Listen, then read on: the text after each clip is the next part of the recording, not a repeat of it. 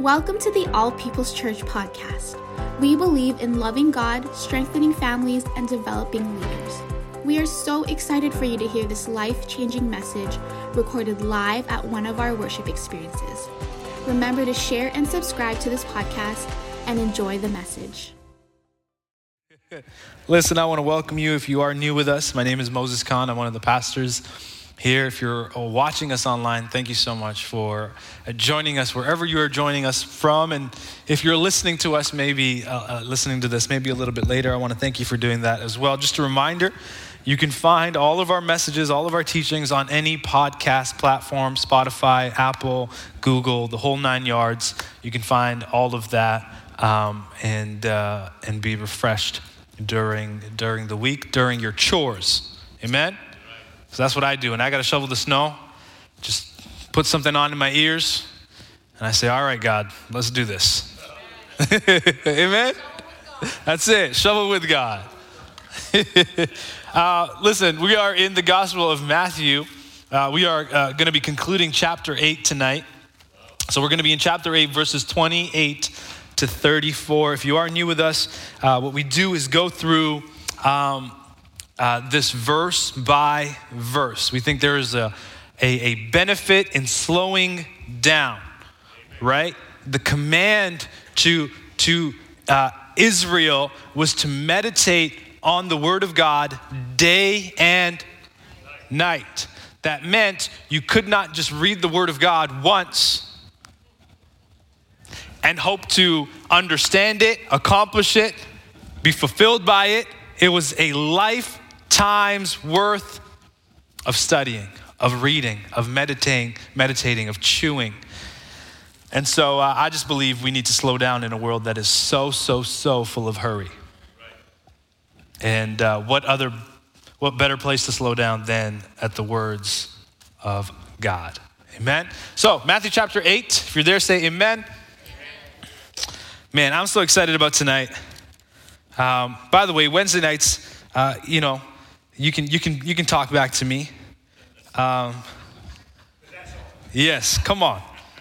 I love it. I spoke at a church recently where they didn't do that sort of thing, and so my friend who is the pastor there, his wife was doing the introduction, and she had said, Pastor Moses comes from a non-traditional church, unlike ours, and so I appreciated that, and so they said amen, and I almost felt at home. Okay, Matthew chapter 8, I'm reading out of the ESV translation. Verse 28 says this, and when he, being Jesus, came to the other side, to the country of Gadarenes,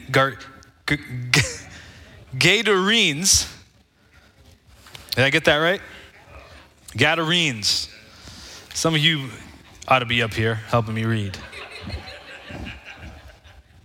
I always joke around in the office, which is not really a joke. And anytime I mess up a word, I just go, guys, English is my second language, all right? Give me a break.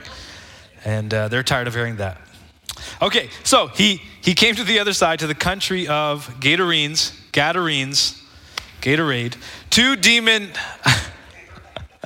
Two demon-possessed men met him, coming out of the tombs. How wild is that? So fierce that no one could pass that way. And behold, they cried out, "What have you to do with us, O Son of God? Have you come here to torment us before the time?" Verse 30, now a herd of many pigs was feeding at some distance away from them. And the demons begged him, saying, "If you cast us out, send us away into the herd of pigs." And he said to them, "Go."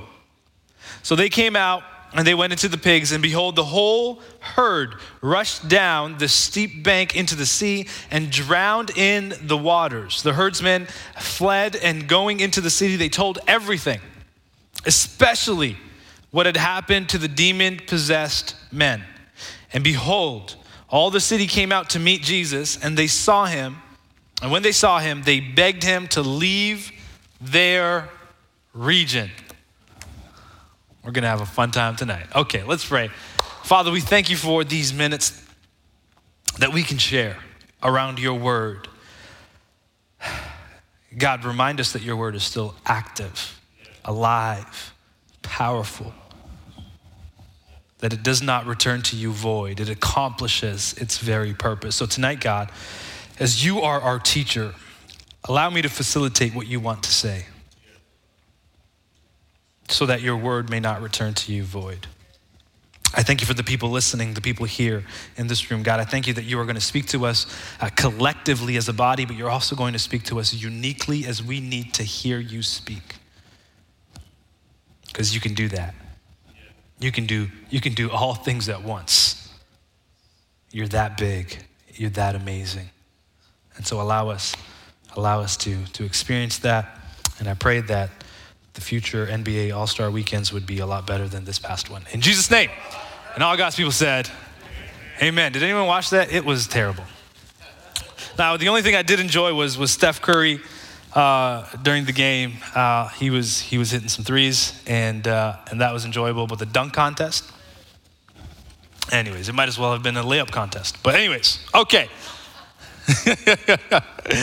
Oh, man, we're going to get into the Word of God. All right. Have you ever had a moldy croissant? I have. I had one today. Not on purpose, by the way. Anyways, now that I have your attention. No, it was moldy. I didn't realize it was moldy. And I scarfed it down before I realized there was any mold on it. I went to get another one. And Angie goes, they have mold on it. And I said, well, why didn't anyone tell me while I was scarfing the first one down? But anyways, the Lord is my healer. Yeah. Anyways, I'm alive. So if I drop, it's either the Spirit or it's the moldy croissant I had in the afternoon today. And I say that to say, well, nothing really. I just wanted to share that story with you. Okay, so you ready? All right. Okay, let's do this verse by verse, and we're going to have a good time. So when he, being Jesus, came to the other side. Now, how many of you were here for last week's session? Okay, so this story is deeply, deeply, deeply connected to the story that preceded. The story that preceded, for those of you who were not here or did not listen or did not watch, it was Jesus is healing people. He just came down from the Sermon on the Mount. He says to his disciples, the crowds are getting large. I need some rest. Let's go to the other side. They get into a boat. The disciples follow him. And as they get into the boat, it's about a 1 to 2 hour journey. And Jesus, being tired, falls asleep. There's a storm and the disciples are freaking out. And they're like, what do we do? They're calling out to Jesus. Jesus, don't you care about us? We're going to die. You're sleeping. And Jesus gets up, says, where's your faith? Rebukes the sea and the wind. Everything calms down. And now they come to the other side. Okay? Now it's important because these two texts get preached separately. And oftentimes sermons regarding the storm are not connected to what happens on the other side. You understand? The sermon, the scene on the sea and the storm is a transitionary scene. You understand? In life, you go through transitionary seasons. And you cannot look at those transitionary seasons isolated. You have to connect them with where God brought you and to where God is taking you. Can I get some amens? Okay, so the scene on the storm, in the boat with the storm, is a transitionary scene. It is supposed to connect to what is coming next, and that's what tonight is about. And it ends on a question the disciples ask one another, and the question is as follows: what sort of man is this? What sort of man is this? This scripture, this story, okay, is supposed to connect. This scripture is supposed to answer the question, what sort of man is this? What sort of man is this? Matthew is inspired by the Holy Spirit to write his biography of Jesus in such a fashion that in this text, if you read it over again, the disciples are not mentioned. Because right now, it's not about the disciples. It's about what sort of man is this? Okay, so they come to the other side. In that scene on the boat, we see Jesus has authority over the natural world, right? So we see his authority. He has authority over the natural world. The wind and the sea obey him. And now we come to the other side, to the country of Gatorade. Gadarenes, I'm kidding. I hope that's not offensive to you guys. They come to the country, so somebody's like, that is offensive. To the country of Gadarenes, where two demon-possessed men are there. So this is important. We gotta talk about this. We gotta talk about this because this is incredibly important. So you come from a scene, you come from a moment where Jesus displays his authority over the natural world.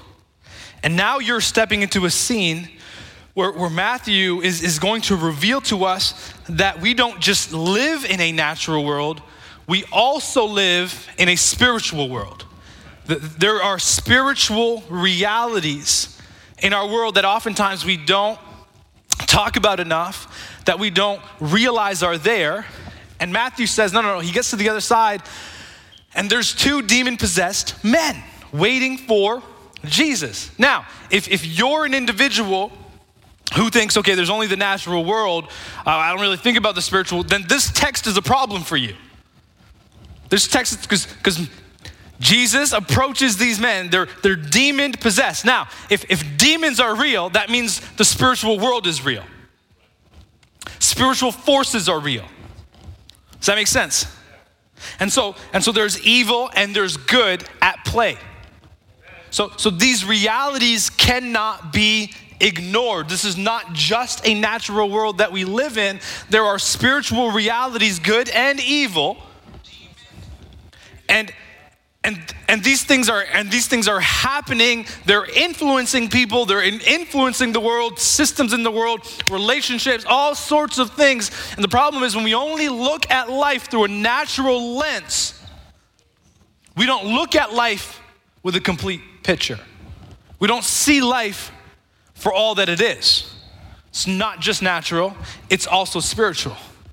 Now, the beauty of the fact that life is not just natural, it's also spiritual. If life is spiritual, it must mean that life has meaning.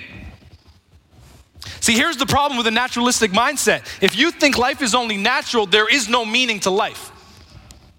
Because there's nothing beyond the natural. But the moment you understand that there is a spiritual reality, you have to understand that there's something beyond the natural, which means there is meaning beyond this life. And so oftentimes we resist the call to follow Jesus because we don't see that. We only see life as natural. You might have family members, you might have coworkers who only see life as natural. And the problem with that view of life is they run into a problem where now they have to ask themselves, well, then what's the meaning of life? If life is just natural, if there's nothing more than what we see with our eyes, you run into a problem. Life becomes meaningless. And when life becomes meaningless, people live without purpose, people live without destiny, people live without hope, and all of a sudden you have people with anxiety, depression, and no hope in their near future. Why? Because they've adapted this naturalistic mindset. And in case you think it's just the world, might I suggest that has crept into the body, that we too, living in the world for so long, sometimes forget that there is a spiritual world, that there is more to life than what I'm currently going through. Make sense? And so there's a demon possessed. There's two demon possessed men. There's demonic influence. And if you don't realize this is happening right now, by the way. Right? So you think things are just the way things are, but there's actual demonic influence behind those things. There's evil forces at play. Right? And so that's why in certain letters of the Bible, and I'm thinking of Peter, for instance, who when he talks about our salvation and our transition, right, from a life without relationship with God to a life with relationship with God, he says that God has brought us out of darkness into light. Now, he's not talking about the natural world. He's talking about the spiritual world. He's saying you used to be in a place where you were not just influenced, but really, Ephesians 2, the power of the air, who is Satan, he's the one who was instructing your life. God brought you out of that so that now what has authority over you is not demonic forces and influences, but the Holy Spirit. Does that make sense? Now, we need to be careful because we hear and we talk about people if you're not a believer, you can be possessed by a demon. But if you are a believer, we cannot use the same language. Because to possess, right, means that it has authority over you, means that there's ownership. So we can't use the same language. Because biblically speaking, according to Scripture, we've been bought by the blood of Christ. And it's not that now we don't own ourselves, but the Holy Spirit owns us. So that's why in Corinthians, Paul says you can't do whatever you want with your body because the Holy Spirit resides in you. You're his temple. He has ownership. Now, just because we cannot be oppressed does not mean we cannot be influenced. We're going to talk about that in a second. Just because we cannot be oppressed does not mean we cannot be influenced. Now, if you're not a follower of Jesus, you can be oppressed. Why? Because the Holy Spirit doesn't own you. And an empty house is free for the taking. Does that make sense? We're going to talk about that. Now it's interesting because Jesus, we talked about this last week. Jesus operates, how many know, by grace? Even in this moment, we're going to see Jesus is going to operate by grace. It wasn't the strength and the efforts of the disciples that saved them from the storm. It was the word of Jesus. It's not the strength and the effort of these two men that saved them from demonic oppression. It's the word of Jesus, meaning it's grace. Now here's a good principle for you to know. One writer writes this, and I love what they say. They say, wherever grace exists, there's conflict. Wherever grace exists, there's conflict. Why? Because grace continues to pull you out of darkness into light.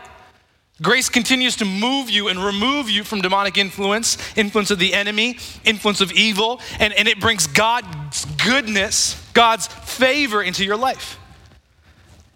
So wherever there's grace, there's conflict. That means wherever there's conflict, you shouldn't run away. That was too strong for some people. People just want to run away. I was hoping for some more amens. So wherever there's conflict is not an indication that you need to run away. Conflict is an indication that you need to ask God, what are you trying to do here that would not be accomplished if I don't stay a little longer? Hello? Can I give you a practical example? There are times when you pray, when you feel like you're done praying, you just hit a wall. Because God wants to do something. But if you move too quick, God can't do the thing that he wants to do. Makes sense? Okay. So where there's grace, there is conflict, right? So if Satan is a ruler, we got to catch this. It has to do with authority. Where Satan is a ruler, now you have Jesus bringing the kingdom of God, the domain of God, where God rules and reigns. So God's a ruler. And you have God bringing his rule and reign, which he does not by force, he does it by grace, right? His kindness leads to repentance. He does it by grace. So when moments like that happen, you have another ruler causing conflict, telling you you're not worth it, telling you you're not good enough, telling you God forgave you, but can you forgive yourself? Hello? Have you experienced that? Okay. So 2 demon-possessed men are coming out of the tomb, exceedingly fierce, notice, so that no one could pass that way. Now this is interesting because there's demonic activity happening, and it says this is so powerful, it's so fierce, it's scary. No one wants to go that way. Now, is that not the reality of our lives where we have issues, we don't want to talk about them? Where there's evil influence in our life, we don't want to talk about that. We don't want to deal with that. And so we come, to a Sunday service, a Bible study, we serve. How you doing? I'm good, brother. Blessed and highly favored. Oh, okay, but how are you really? Right? We don't want to go that way. We don't want to go that way. Those dark areas in our life, we don't want to talk about that. So I'll come to church smiling, happy. Meanwhile, my marriage is falling apart. Now, I'm not saying that we should just go everywhere gloomy. You catch what I'm saying? But we ought not to live a life that is just a front. Hello? Pretending things are better than they really are. Pretending I don't have issues, right? This is why there's certain people that need to go to a counselor but don't.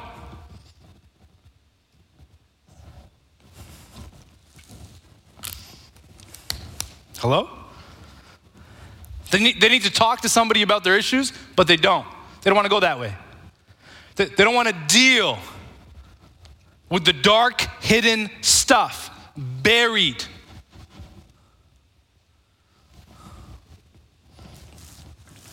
Okay, let me continue. I felt some tension there. So they couldn't pass that way, and that's the reality. And what we need to do, right? So remember, where there's grace, there's conflict. And so what we need to do, rather than avoiding those areas that we don't want to talk about, that we don't want to expose, we actually need to go there. We need to go there. We need to say, I'm not going to allow the devil to have a foothold. But the more we conceal, the more we hide, the more the enemy has a foothold. Does that make sense? I'm going to talk a little bit deeper about this in just a couple of minutes. So let me continue and let me at least get through the text. Amen. Okay. And suddenly the Bible says they cried out saying, "What have we to do with you, Jesus, Son of God?" Your translation might say, "What have you to do with us, Jesus, Son of God?" Now this is interesting because this whole scripture is meant, the primary purpose of this text. So when you read a scripture, you need to ask, not what does this mean to me, but what's the primary meaning of this text? What is the Holy Spirit trying to communicate? Does that make sense? If you go to a Bible study and the first question they ask you is, what does this text mean to you? Leave. You have my permission. It's not how you study the Bible. That's the last question you should be asking.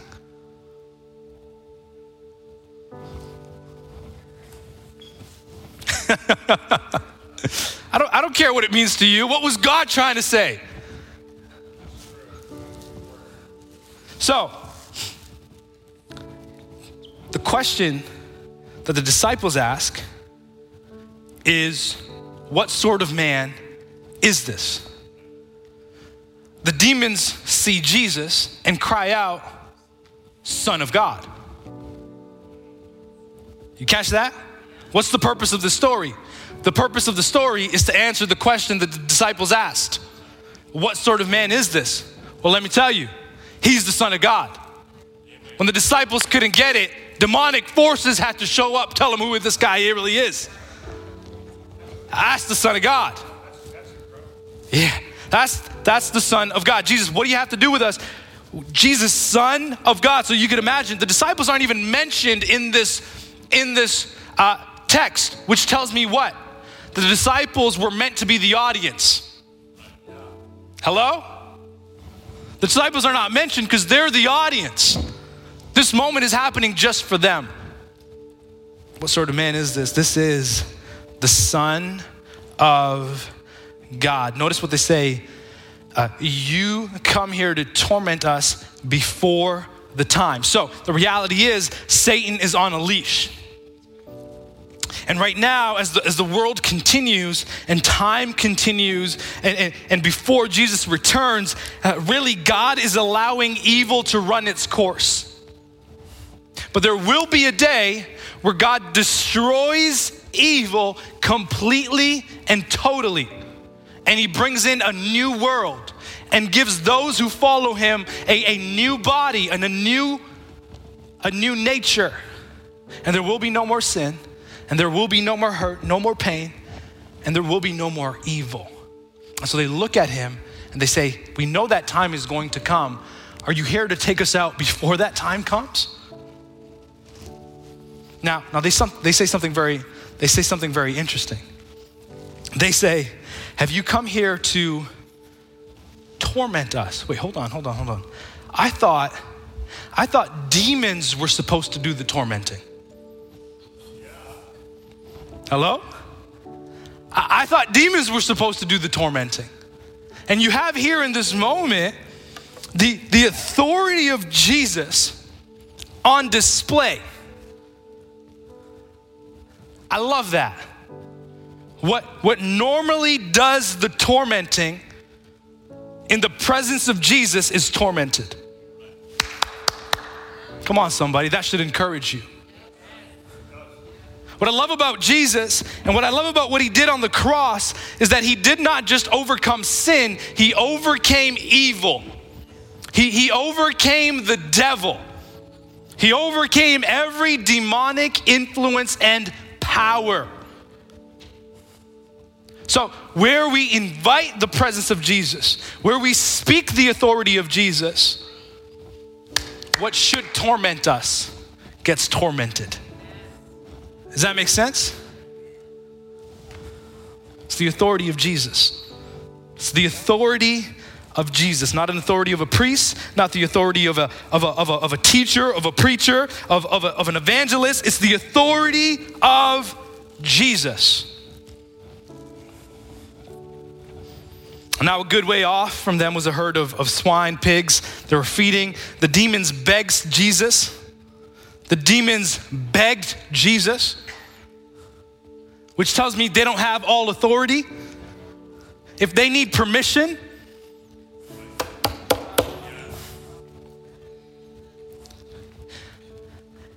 now if they need permission and they're an influence in your life, that means you gave them permission.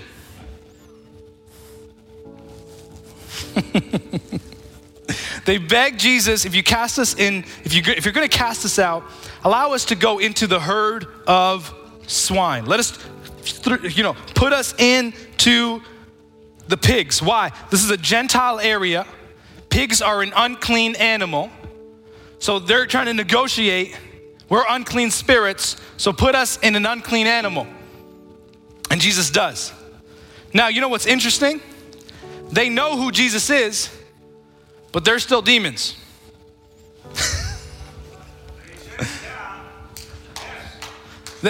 They know who Jesus is. You're the Son of God. But they're still demons. Which means knowledge is not enough. Hello? Knowledge is not enough. You could know him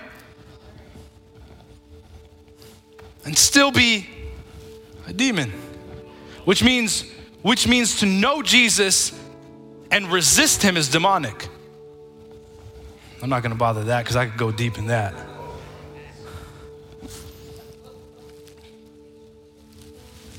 So that's why you have the sons of Sceva. Read Acts. They try to do things just by saying the name Jesus. They don't know him. Jesus doesn't know them. And they end up leaving beaten, bruised, and naked.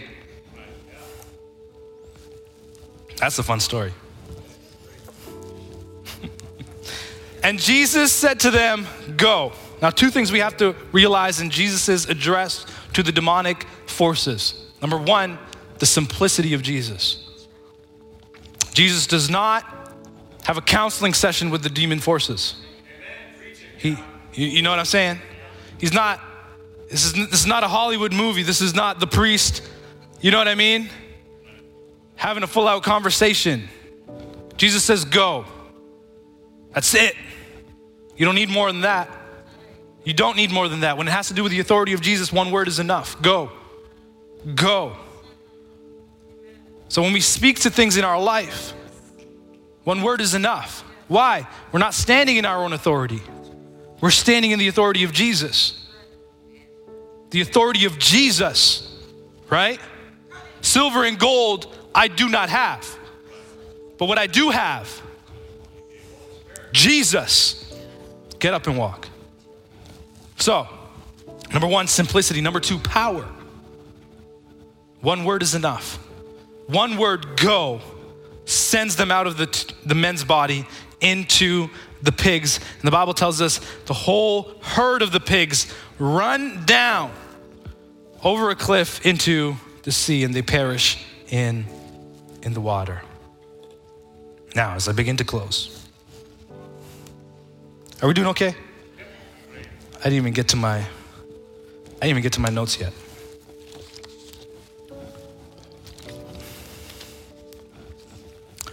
So, it tells us, then those who kept them fled, meaning the herdsmen, they went into the city, they tell everything that happens, including what happens to the demon-possessed men. And then it says something very interesting in the last verse 34. And behold, the whole city came out to meet Jesus. Now, I want you to picture this, okay? Jesus just delivers two men from demonic oppression. The whole city hears about this, and they come to meet Jesus. Now, you would think the reason they would come to Jesus is because they have issues of their own, and they want Jesus to deal with those issues. Jesus, you just freed those two men. I need you to free me too. You freed those two men. I need you to free my family. I need you to free my brother. I need you to free Jesus, we need your authority in this town.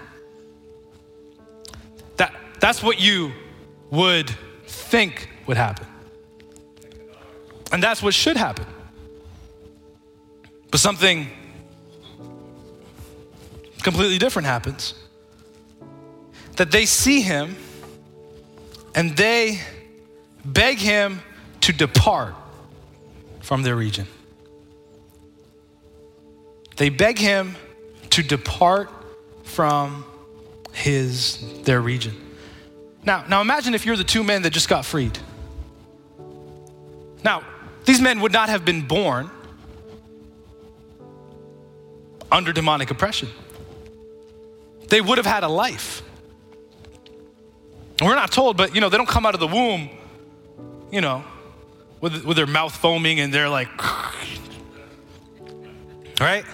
They weren't like that when they were kids, although parents might say something different. That was a joke, guys. You can laugh.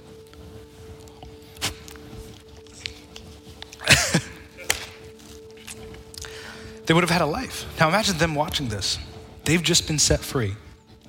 And their town, their region, the people come to Jesus, the guy who just set them free, and they go, leave from here. What's going through your mind? What is that communicating?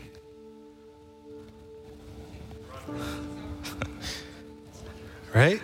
That you getting free is not that important.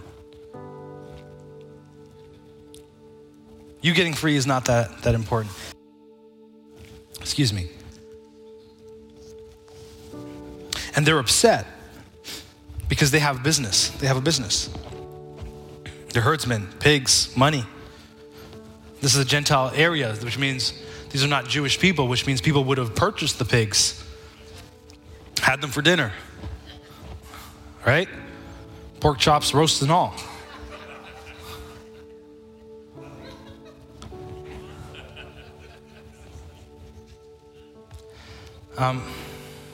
What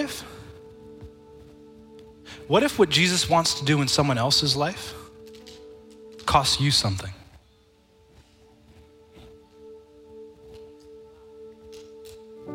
What if the work Jesus wants to do through you actually costs you something?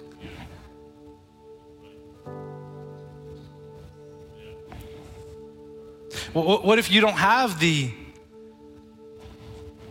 leisure time in your calendar that you normally would? Hello? What if it does cause inconveniences? What if it does cost money?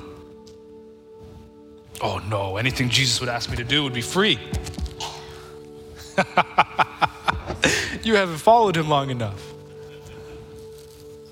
Yeah. What if Jesus wants to do something in someone else's life and it actually costs you? So picture this. Jesus tells the demons to go, and the people tell Jesus to go.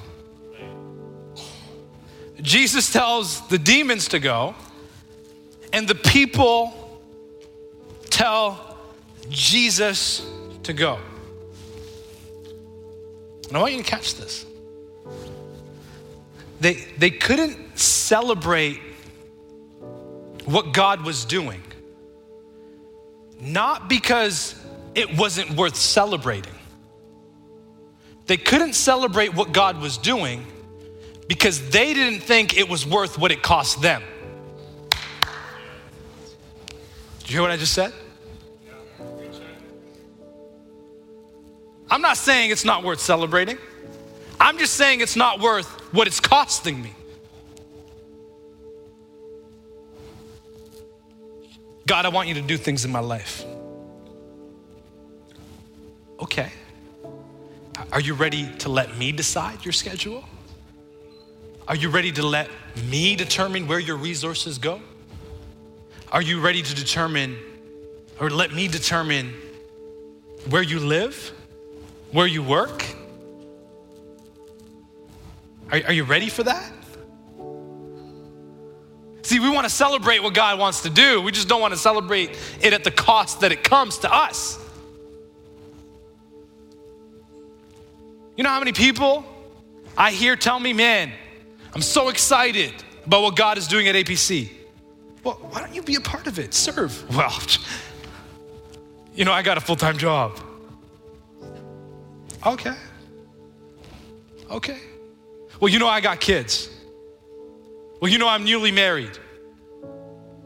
You know, I'd rather be out watching a movie. See, because we want God to do things through us. We just don't want them to cost us anything. So a man is set free from demonic torment, but the people are mad about their pigs. Now watch this. It's not that the pigs are worth more than human life, but it's what the pigs represented. The pigs represented their income. The pigs represented their life. Jesus, you're more than welcome. Just don't disrupt my life. You're more than welcome. Just don't move things around. Don't begin to start telling me what to do. Don't start exercising your authority. But the problem is, the moment Jesus enters your life, he begins to disrupt it. You cannot welcome Jesus into your life and not have your life disrupted. Not have a few things go the way you would not want them to go. Because the moment the Son of God enters your life, things begin to make room for him. And what you considered a priority soon begins to fall over in his presence. And the problem is we're spending too much time trying to catch the things that are falling over than embracing the one who's entered our life. You can't have Jesus and not have your life disrupted. It just doesn't happen. Now, I got about a minute and I'm gonna end. You ready? Are we doing okay? So 2 men were set free.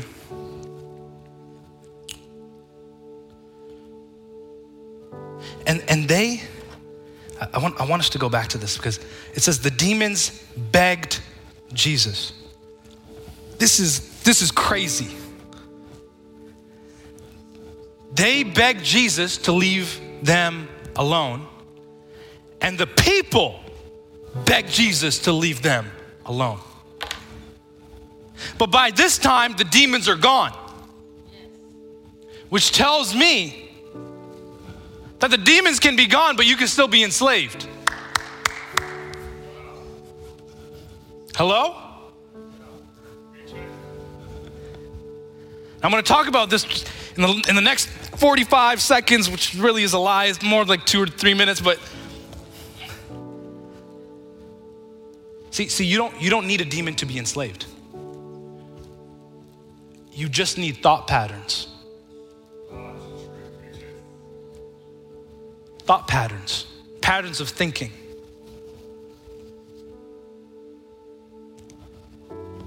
What they were enslaved to, the 2 guys were enslaved by demonic influence. They were enslaved to thought patterns. This is what life is. This is what matters. This is the way things should be. The demons are gone, but they're still enslaved. Now, thought patterns are what the Bible calls strongholds. Okay? I've thought about this, but I feel like I need to bring it here because it's important. Strongholds, if you ever heard that term, are thought patterns. Strongholds are not demons, but demons use strongholds. You understand that? Demons use strongholds. Demons use patterns of thinking to influence you, to trap you, to enslave you. The demons are gone, but they're still stuck. They're still enslaved. So strongholds aren't demons, but they can be used by demons. Thought patterns. Right now, there are strongholds in your life. What causes them, Pastor Mo? Habitual sin. Generational ways of doing things, right? You doing life a certain way, you raising your kids a certain way. Well, who taught you that? Well, I don't know, I just learned it from my mother. Well, who taught her that? Well, she doesn't know, she just learned it from her. Thought patterns, enslavement, trapped in tradition. You know why Jesus said tradition makes void the word of God? Because tradition comes with strongholds, patterns of thinking. Habitual sin, footholds, areas in your life. So you're saved, but you're addicted to pornography, stronghold. You're forgiven, but you can't forgive others, stronghold. You can love a stranger, but you can't love your spouse, stronghold. Patterns of thinking that are not demons, but demons use them.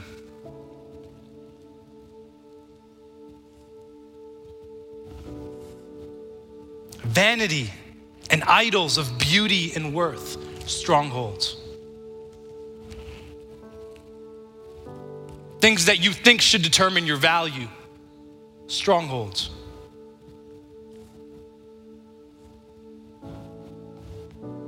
It's not that you can't leave your house looking ugly. And some people struggle with this. Because while some laugh, there's others who aren't laughing. Why? Because there's a pattern of thinking. Strongholds.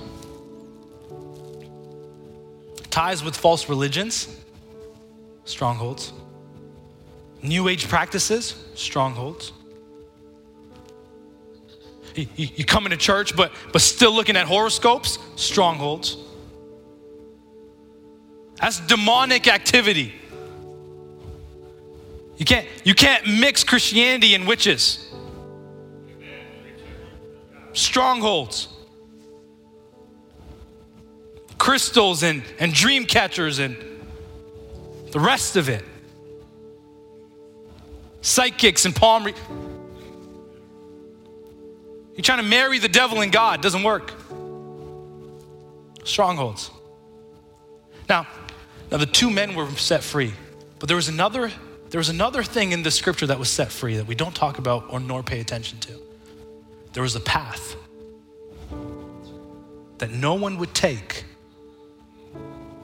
because of the demonic forces. The path that wasn't safe was now safe. And these people didn't get it. Which tells me you can be saved and stuck at the same time. Why? Strongholds. Can I prove it to you? Look at this scripture out of 2 Corinthians. I promise I'm done. I know you guys got to go. It's late. Paul says this. He says, though we walk in the flesh, we're not waging war according to the flesh. In other words, the natural world isn't the biggest thing in our life. Why? For the weapons of our warfare are not of the flesh, but have divine power to destroy strongholds. Don't go to the next verse yet. Hold on. To destroy strongholds. He's going to expand on what this means in the next verse. What does this mean, Paul? Let's read it. We destroy arguments and you can go to the next verse now. We destroy arguments and every lofty opinion raised against the knowledge of God. What are strongholds? Arguments and opinions. The reason some of us are stuck is because of arguments and opinions. I want you to catch yourself the next time you give into habitual sin. The next time you validate your anger. Jesus wants to bring freedom, but you're arguing. No, I deserve to be angry. Stronghold. It's not a demon, but a demon will use it. You guys catching what I'm saying? This is the Bible, guys. It's not complicated.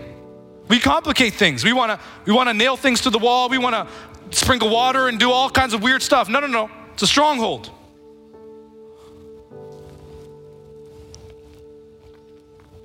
Now here's the crazy part. Not everything nor everyone responds to the authority of Jesus with allegiance.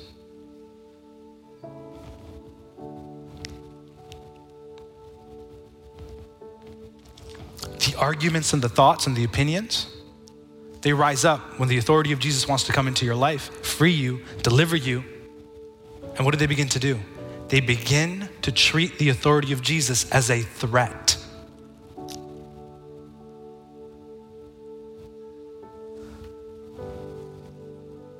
So what do we need to pray for? What do we need to pray against?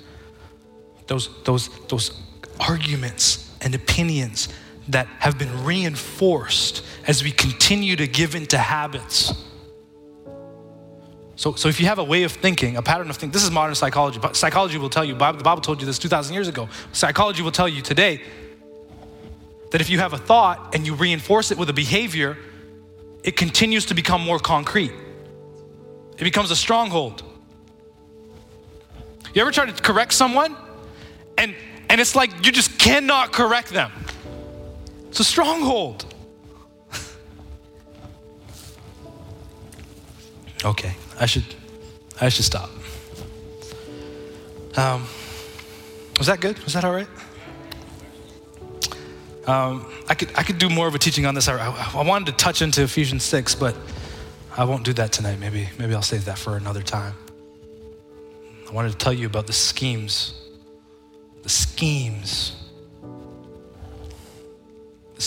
of the devil. Satan has schemes. You know how you defeat schemes? Through strategy. You know what the strategy is there in Ephesians 6? The armor of God. The Bible is brilliant. Anyways, I'll get to that another time. Let's pray. Well, Father, we just thank you in this moment for you being our teacher.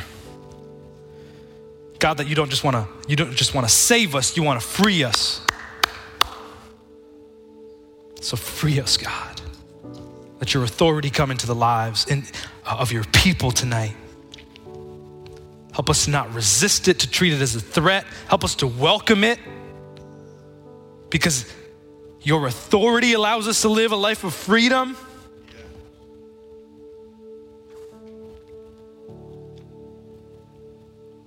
I thank you, God, that you did not just defeat sin, you defeated evil. You defeated the devil.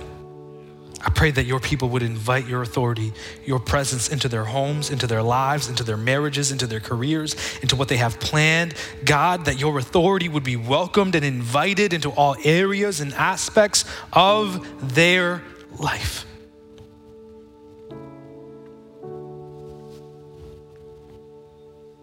We celebrate what you're going to do. Even if it's at the cost of some idols that need to come down in our lives. Do that, God. We give you glory and honor in Jesus' name. Amen and amen.